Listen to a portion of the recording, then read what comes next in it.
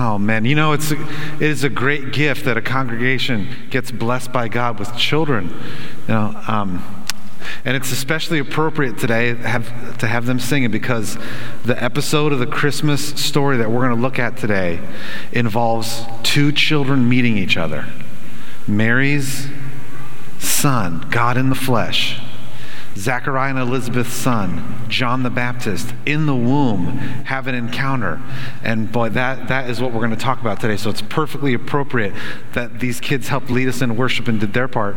And now, friends, are you as adults, are you ready to do your part in Christmas worship? Our part today, what we've got to do right now, what we got to remember, there is an audience in heaven right now. The angels love to worship God. They love to honor his word. They love to glorify him. And they love from the heavens to see that very same thing happening right here in the church. So we're going to enter into Christmas worship in just a second by opening up God's word. And it's Christmas. And every time we come around Christmas, I don't know what it's like for you, but I can't help but think about it as all the decorations go up to remember so many Southern California Christmases. 68 degrees and sunny. Merry Christmas. And what we would always do is the weekend after Thanksgiving, it was a great travesty if anybody started singing Christmas songs or putting up Christmas decorations before the weekend after Thanksgiving. None of this like early November Christmas stuff when I was growing up. The very first thing that happened, day after Christmas, my dad would get out the box of the Christmas lights, because it was me and him, it was the man's job, me and him, to get, the whole roof line of our house lined up with all these Christmas lights. So, being a great supervisor and father, he gave me, I got the grunt work. I got to open up the box and get out the strings of lights. And you ever notice no matter how well you try to wrap up the Christmas light strings, it doesn't matter.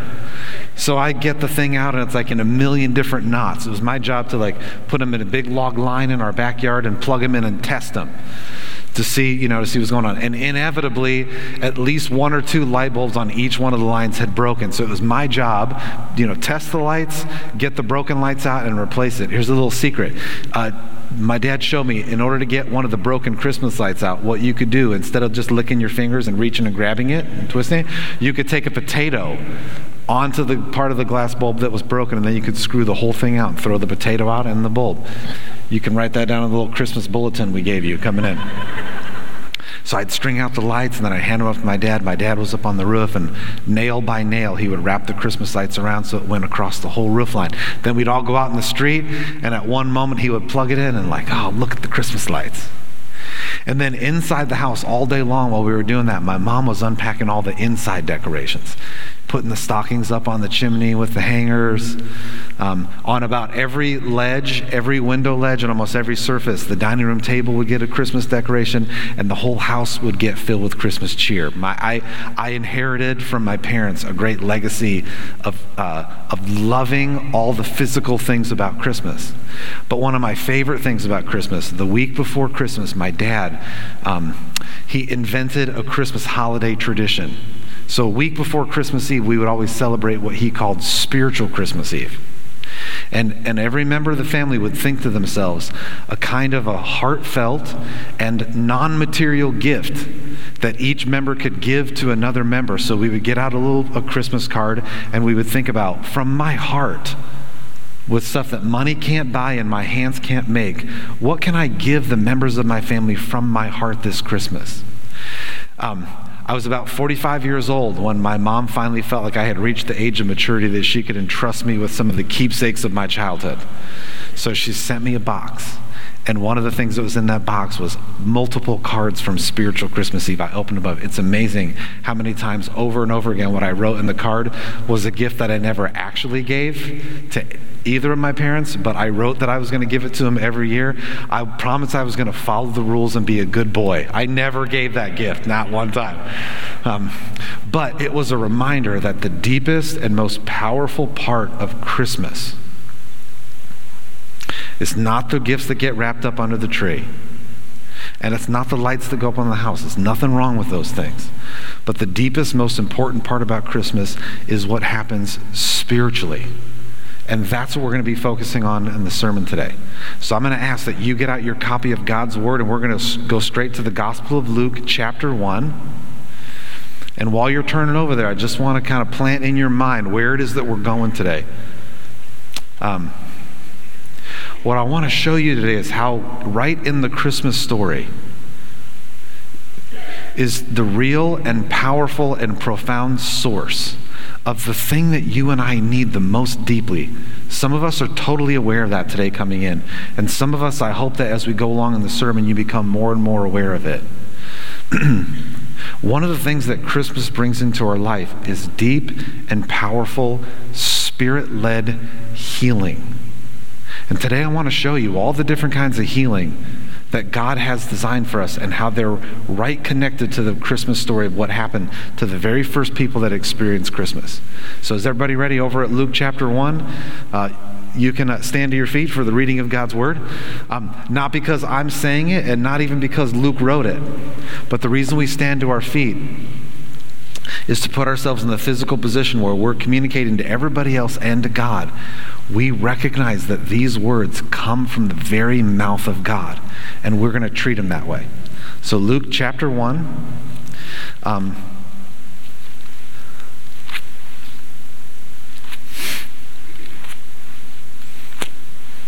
I'm going to start at verse 39, and then we're going to go up to verse 46, but then we're going to skip a section from verse 47 to 55 because that's Mary's song, and next week we're going to talk all about Mary and her experience of Christ. Then we're going to pick it back up in 56 and go through 66. Everybody ready? Everybody ready? Great, here we go. Yes, don't yell at us like that. Come on. Okay, verse 39. In those days, Mary arose and went with haste. We're going to come back to that. She went with haste into the hill country to a town in Judah. And she entered into the house of Zechariah and greeted Elizabeth. Verse 41. When Elizabeth heard the greeting of Mary, the baby leaped in her womb. And Elizabeth was filled with the Holy Spirit. And she exclaimed with a loud cry, "Blessed are you among women, and blessed is the fruit of your womb. And why is this granted to me, that the mother of my Lord should come to me? For behold, when the sound of your greeting came to my ears, the baby in my womb leaped for joy. And blessed is she who believed that there would be a fulfillment of what was spoken to her from the Lord." And Mary said, "My soul magnifies the Lord. My spirit rejoices in God my Savior." Verse 55, and Mary remained with her about 3 months and returned to her home. Now the time came for Elizabeth to give birth, and she bore a son. And her neighbors and relatives heard that the Lord had shown great mercy to her, and they rejoiced with her. And on the 8th day they came to circumcise the child. And they would have called him Zechariah after his father, but his mother answered, "No, he shall be called John." And they said to her, "None of your relatives is called by this name." And they made signs to his father, inquiring what he wanted him to be called.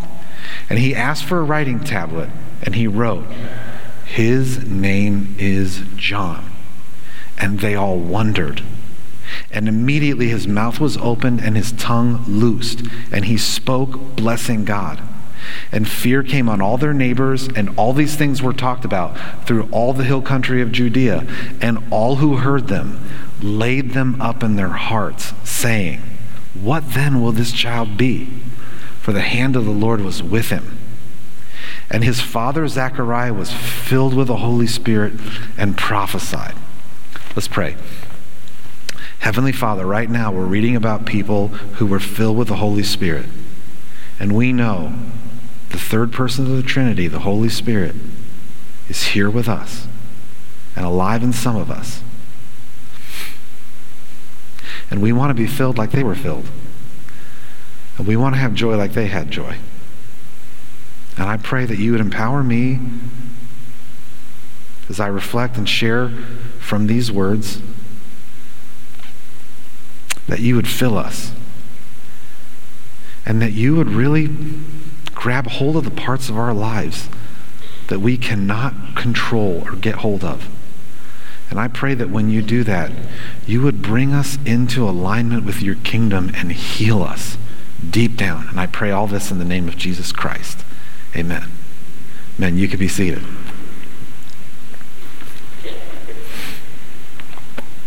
So if you were here last week, we talked about the beginning announcement of what would happen with John the Baptist. If you weren't here, let me try to catch you up a little bit. Zechariah came from a long line of priests, and he got the special opportunity to serve in the temple. It was a once-in-a-lifetime opportunity. He went into the very temple where God's presence was and went right up to the altar of incense, and it was his opportunity to offer part of a worship service. And while he was in there doing that, the angel Gabriel, one of God's oldest creations, who's been around and seen all of human history from before the very beginning, that very angel appeared personally to Zechariah and told him that a miracle was going to happen. That even though for Elizabeth's entire life, even the part of her life when she should have been able to have a child, that part of her life had passed and she had been barren. And now that they were both old and it was impossible scientifically for them to have a child, the angel Gabriel said, God does not care about that part of science, and he can do anything he wants to do. And you're going to have a baby boy. And his name is going to be John. And it's going to be your job to name him John. And while Zechariah was in there, he argued with the angel Gabriel. And just a word of wisdom, do not argue with angels. They are not to be argued with. Zechariah argued with them, and because he did, he got disciplined. He got a little time out, and he couldn't speak. And so he was unable to speak for months. And then he went home.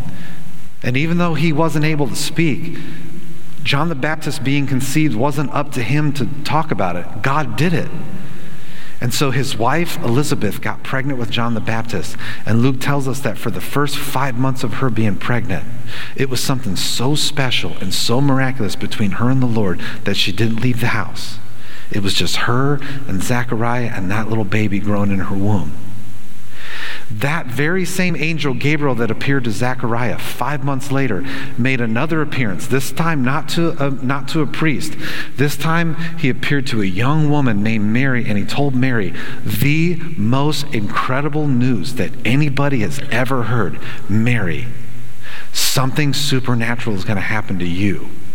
Of all the human beings in all of human history, God has planned from the very beginning of time that he was going to be born into this creation. And all of human history up to this point has been leading to you. Your womb is going to be the place that the God of the universe enters into our world and becomes physical. You are going to give birth to the God-man. Totally divine. The second person of the Trinity was going to put on a human nature and become a child. After Mary has this interaction with Gabriel where he tells her what's going to happen to her, he tells her that the Holy Spirit is going to envelop her. She's going to have such an experience with the Holy Spirit that when that is over, she will have walked into that experience a virgin. She will walk out of that experience still a virgin and miraculously pregnant with the Son of God. After her conversation with angel Gabriel, where Gabriel also tells her that Elizabeth is also pregnant, Luke tells us that she makes haste. This means after her interaction with Gabriel, where he told her that she's going to have this experience with the Spirit, where she's going to conceive the Son of God in her womb, that in almost no time from that happening, she leaves immediately to go up into the hill country to meet with Elizabeth and Zechariah. And we're not told where it happens. Somewhere between her conversation with Gabriel and the moment that she walked into that room, a miracle happened, and by the power of the Holy Spirit, she was given a child. The Son of God was growing in her womb. And she walked into Zechariah's house. Now, notice she didn't greet Zechariah, and the reason she didn't greet Zechariah is because he could neither talk, but he also couldn't hear. We find that out because when they're going to circumcise him, and they are asking Zechariah what John the Baptist should be named, they can't just ask him. It says that they signaled to him, "What do you want this baby to be named?" And that means he couldn't talk and he couldn't hear. So Mary doesn't say anything to him because he couldn't hear it anyway. But what she does say, she greets greets Elizabeth with a greeting. And what Luke is telling us is that when Mary entered that house and when Mary greeted Elizabeth, Elizabeth tells us when Mary's voice hits her ears, simultaneously two things happen. John the Baptist, pre-born, a little over 5 months old, in her womb, is quickened. All of you moms out there who've carried a baby know what it's like to feel that baby kick and punch. But you do not know what it's like to have your baby filled with the Holy Spirit in your room and for him to leap. And not only did he leap in her womb, but then it says that Elizabeth also was filled with the Holy Spirit. And John the Baptist is in her womb, filled with the Spirit. And Elizabeth gets filled with the Spirit, and out of her mouth comes this blessing. Mary, blessed are you. And Luke tells us that it blurts out of her mouth. She exclaims it with a loud voice, which means the Holy Spirit is moving in a special way between a mother and her preborn child. What's happening to John the Baptist is also happening to Elizabeth. They're being filled with the Holy Spirit. And right out of their mouth comes worship. Blessed is the fruit of your womb. And what Luke is telling us, Jesus in Mary's womb, who's at this point moments old, days old, weeks old, but not months old. Jesus is in her womb.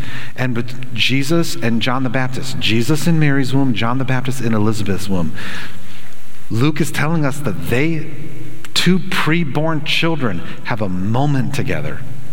And Jesus, even though he's just barely physically in our world, reaches by the Holy Spirit out of one womb, across the living room of Zechariah and Elizabeth's house, and touches John the Baptist. And when that happens, and I just want to ask you, when's the last time that happened to you? When is the last time the Holy Spirit touched you so powerfully that what happened to you was a whole life experience filled with exulting joy? And if it's been a long time, or if you can't remember it, I hope this sermon, and I hope what we've just looked at in the Gospel of Luke, sort of stirs us to recognize the life that you and I live right now on a day-to-day basis is not the way it ought to be. There are many, many things about our lives that are twisted and out of joint and disconnected. And so Elizabeth is filled with the Spirit, and John the Baptist is filled with the Spirit. Mary breaks out in this song. She's already had her experience with the Holy Spirit because her experience with the Holy Spirit left her impregnated with Jesus.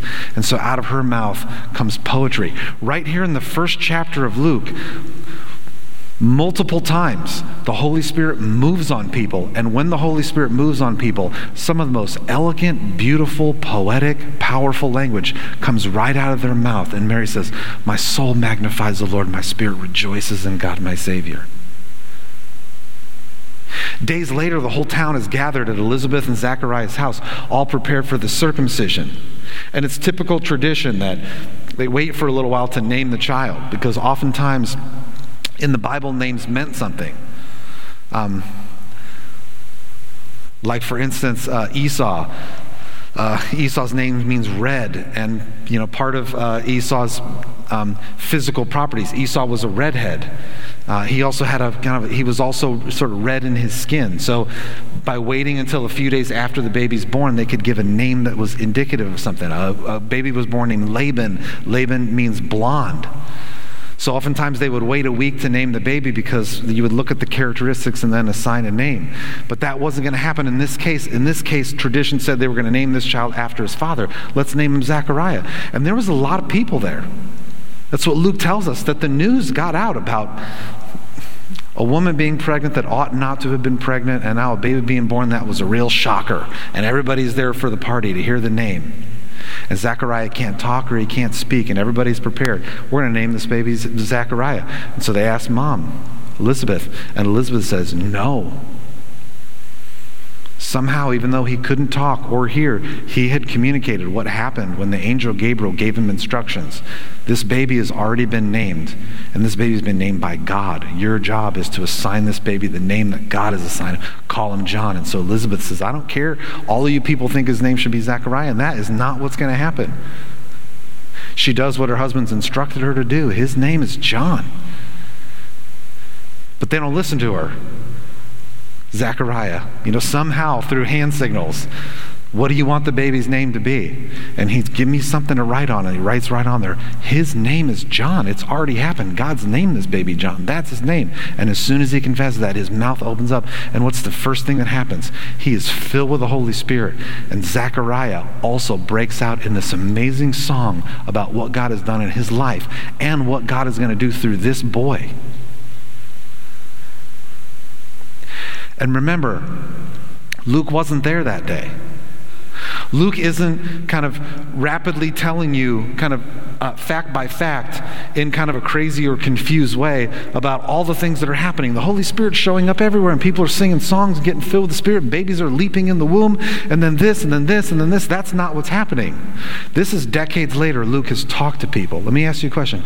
Who do you think Luke had to talk to find out the emotional condition of John the Baptist in Elizabeth's womb? Why exactly did he jump that day? Who do you think that Luke could have talked to find out about that? Luke carefully talked to the eyewitnesses, read the accounts that were written down, and perfectly and in an orderly way put together the Gospel of Luke and the book of Acts. And he says he does it for one reason. He does it so that the person who he's writing the book to, which in God's sovereignty, and right now, that person is you. Luke wants you, the person sitting in your chair, to be certain, not guessing. Not like, I'm pretty sure that the Christmas facts are true. Yeah, I think so.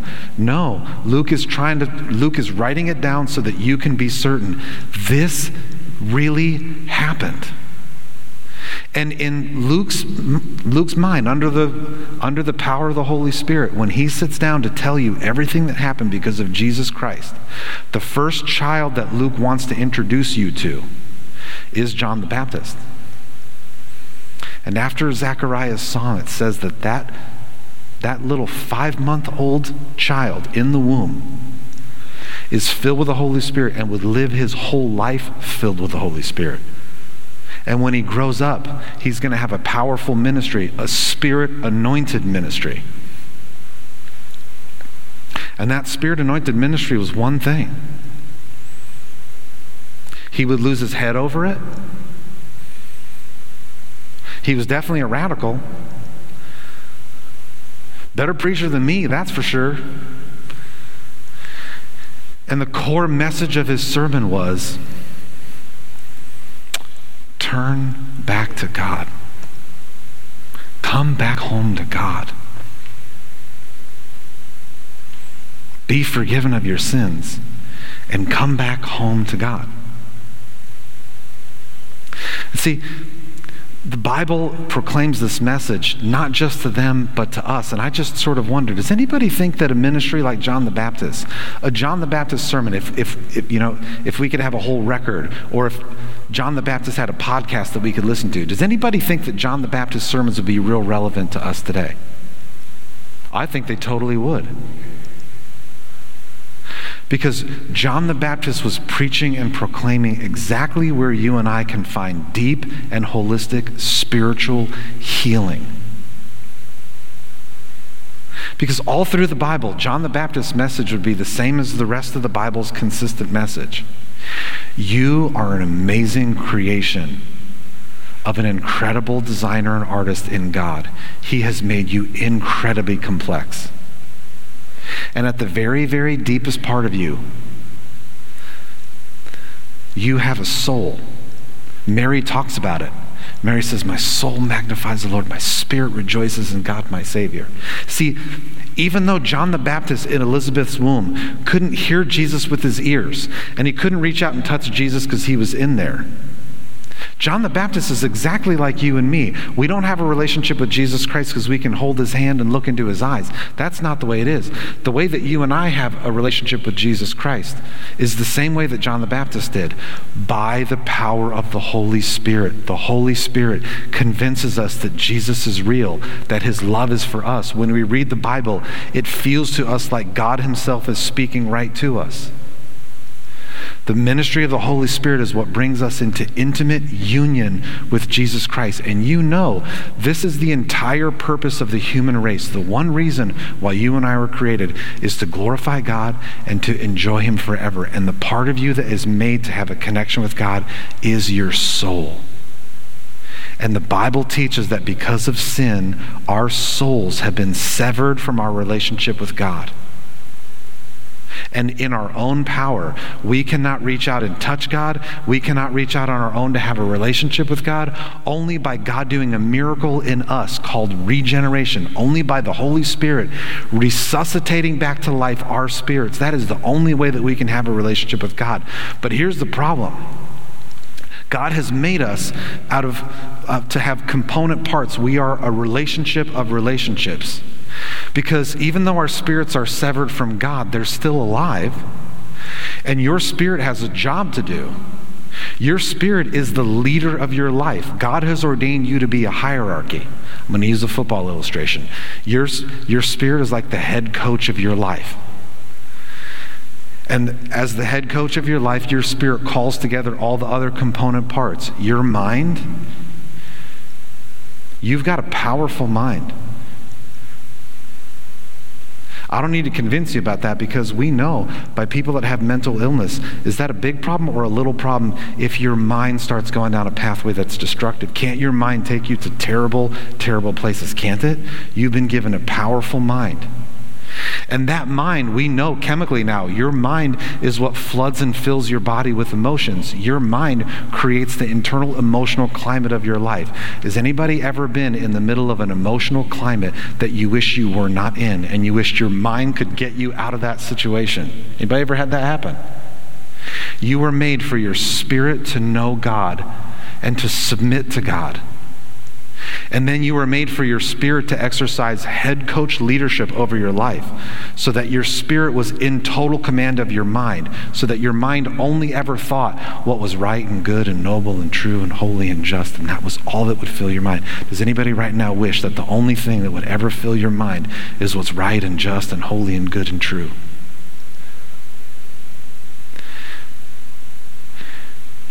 Spirit giving leadership to your mind and your mind submitting to your spirit. And then your mind taking leadership of your emotions and flooding your life with emotions. Emotions like love, emotions like joy, emotions like peace. Does anybody wish that the only emotions you ever experienced were love and joy and peace? Doesn't that sound like a dream? But the truth is, that's your home. You were made so that those would be the only emotions you experience. Love and joy and peace, patience, kindness, gentleness. Self-control is what you were made for. Could anybody this Christmas use a little more self-control? That's healing, you know.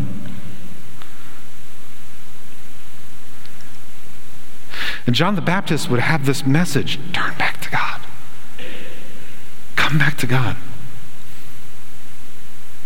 Only God moving at the deepest part of you, giving you a new spirit. Only God doing that. Whereby then you could open up this word and this word would be effective. And what would happen is Romans 12 would happen to you. You would be transformed. Your life would be healed by the renewing of your mind. Because the Spirit is taking this word and receiving it, rewiring your mind. And then as the word gets into your mind, you renew your mind, you regain control of your life again. Your emotions aren't spinning out of control. Your body, your feet aren't taking you down pathways whereby your Father, your Heavenly Father, never intended you to go. And that's the life that you and I were made for. Can't you see how far off we are? Doesn't it make sense then why Christmas is such a celebration to say, Who celebrates a Savior coming except the person who really, really knows that they desperately and deeply and eternally need saving? That's the Christmas message that John the Baptist came for. But see, it's more than just individual. When Zechariah is in the temple and the angel Gabriel tells him what his ministry is going to be, it's going to be more than just individuals.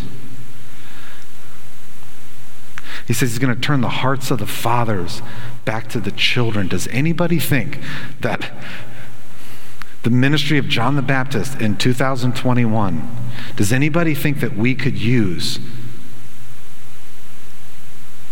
the hearts of the fathers turning back to the children? I mean, do you know what an epidemic we have in the United States of America in 2021? How many children are growing up without a father?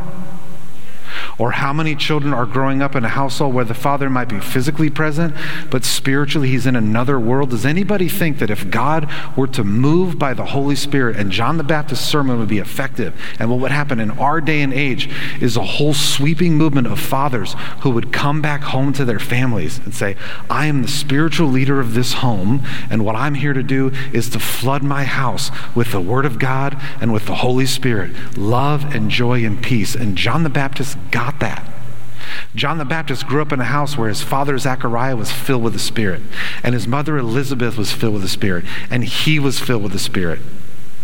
And would anybody love to grow up in a household where every member of the house was totally filled and fueled by the Holy Spirit of God? Anybody wish your house was like that? Anybody's houses need healing today? It's the message of Christmas. John the Baptist also, Zechariah was told by the angel Gabriel that his ministry was going to be like the spirit of Elijah.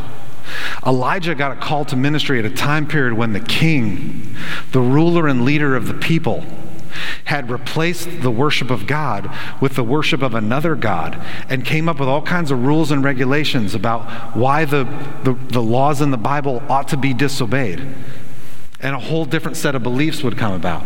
And John the Baptist was the same way. There was a wicked King Herod, and John the Baptist's ministry was partly to point to his national leader and say, you're going the wrong way. Now, I don't need to even go very far into this. We just read a story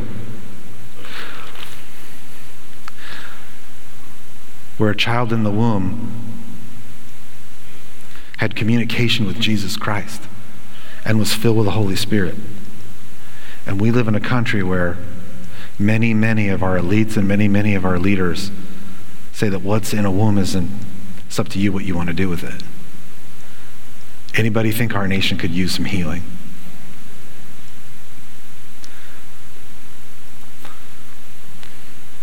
See, when this message of John the Baptist at first sounds real simple. Come home to God. But in reality, it's real deep. And it leads real far. And the ministry of the Holy Spirit and being filled with the Holy Spirit is setting yourself on a pathway where your spirit opens up to God and is submissive and receptive to God. God, what do you want me to do? And then turns around through the rest of your life and says, I'm gonna think the thoughts that the Bible commands me to think, and I'm gonna walk down the pathways that the Bible commands me to walk. And that in and of itself is called healing. And it can happen to a person, and it can happen to a family, and it can happen to a nation. It can. Does anybody think that the ministry of John the Baptist could be real useful in our day and age? I certainly do. I certainly do. And maybe if you're like me and you look at all these different components and you go, could my family use a little more healing? Mm-hmm. Could my own mind and my own heart and my own life use more healing? Yes, they could. Maybe what you and I can do this Christmas, take out your card and decide that you and Christ are going to have a little spiritual Christmas Eve. And instead of writing down there what you're going to do for him, you flip it. And you say, you write down, and in your own mind and heart, maybe even right now, what is it that you really, really need healing for this Christmas. And maybe this Christmas is the Christmas where the Holy Spirit moves and brings that to you.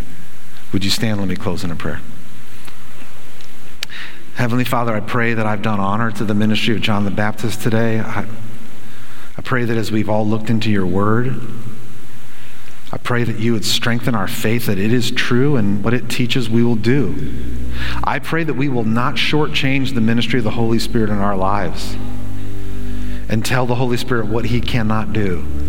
There's certain mental habits that I just have that no one's ever going to change. I pray that we would not do that. Give us faith to believe that the Holy Spirit alive in the life of a Christian is the beginning of a pathway that ends in total and complete renewal. And God, we want our portion of that now. Lord, I pray for anybody here, even as I was talking today, by your Spirit, you really pushed and made it real clear. This is where our needs are. I pray that you then give us faith to take those needs and come to you like our Heavenly Father and say, God, this is what I need.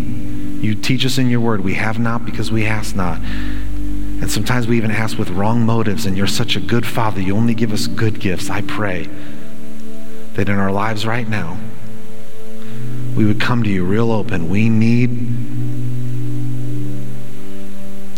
healing real bad, and you know it. Pray you'd give it to us this Christmas. In the name of Christ I pray. Amen.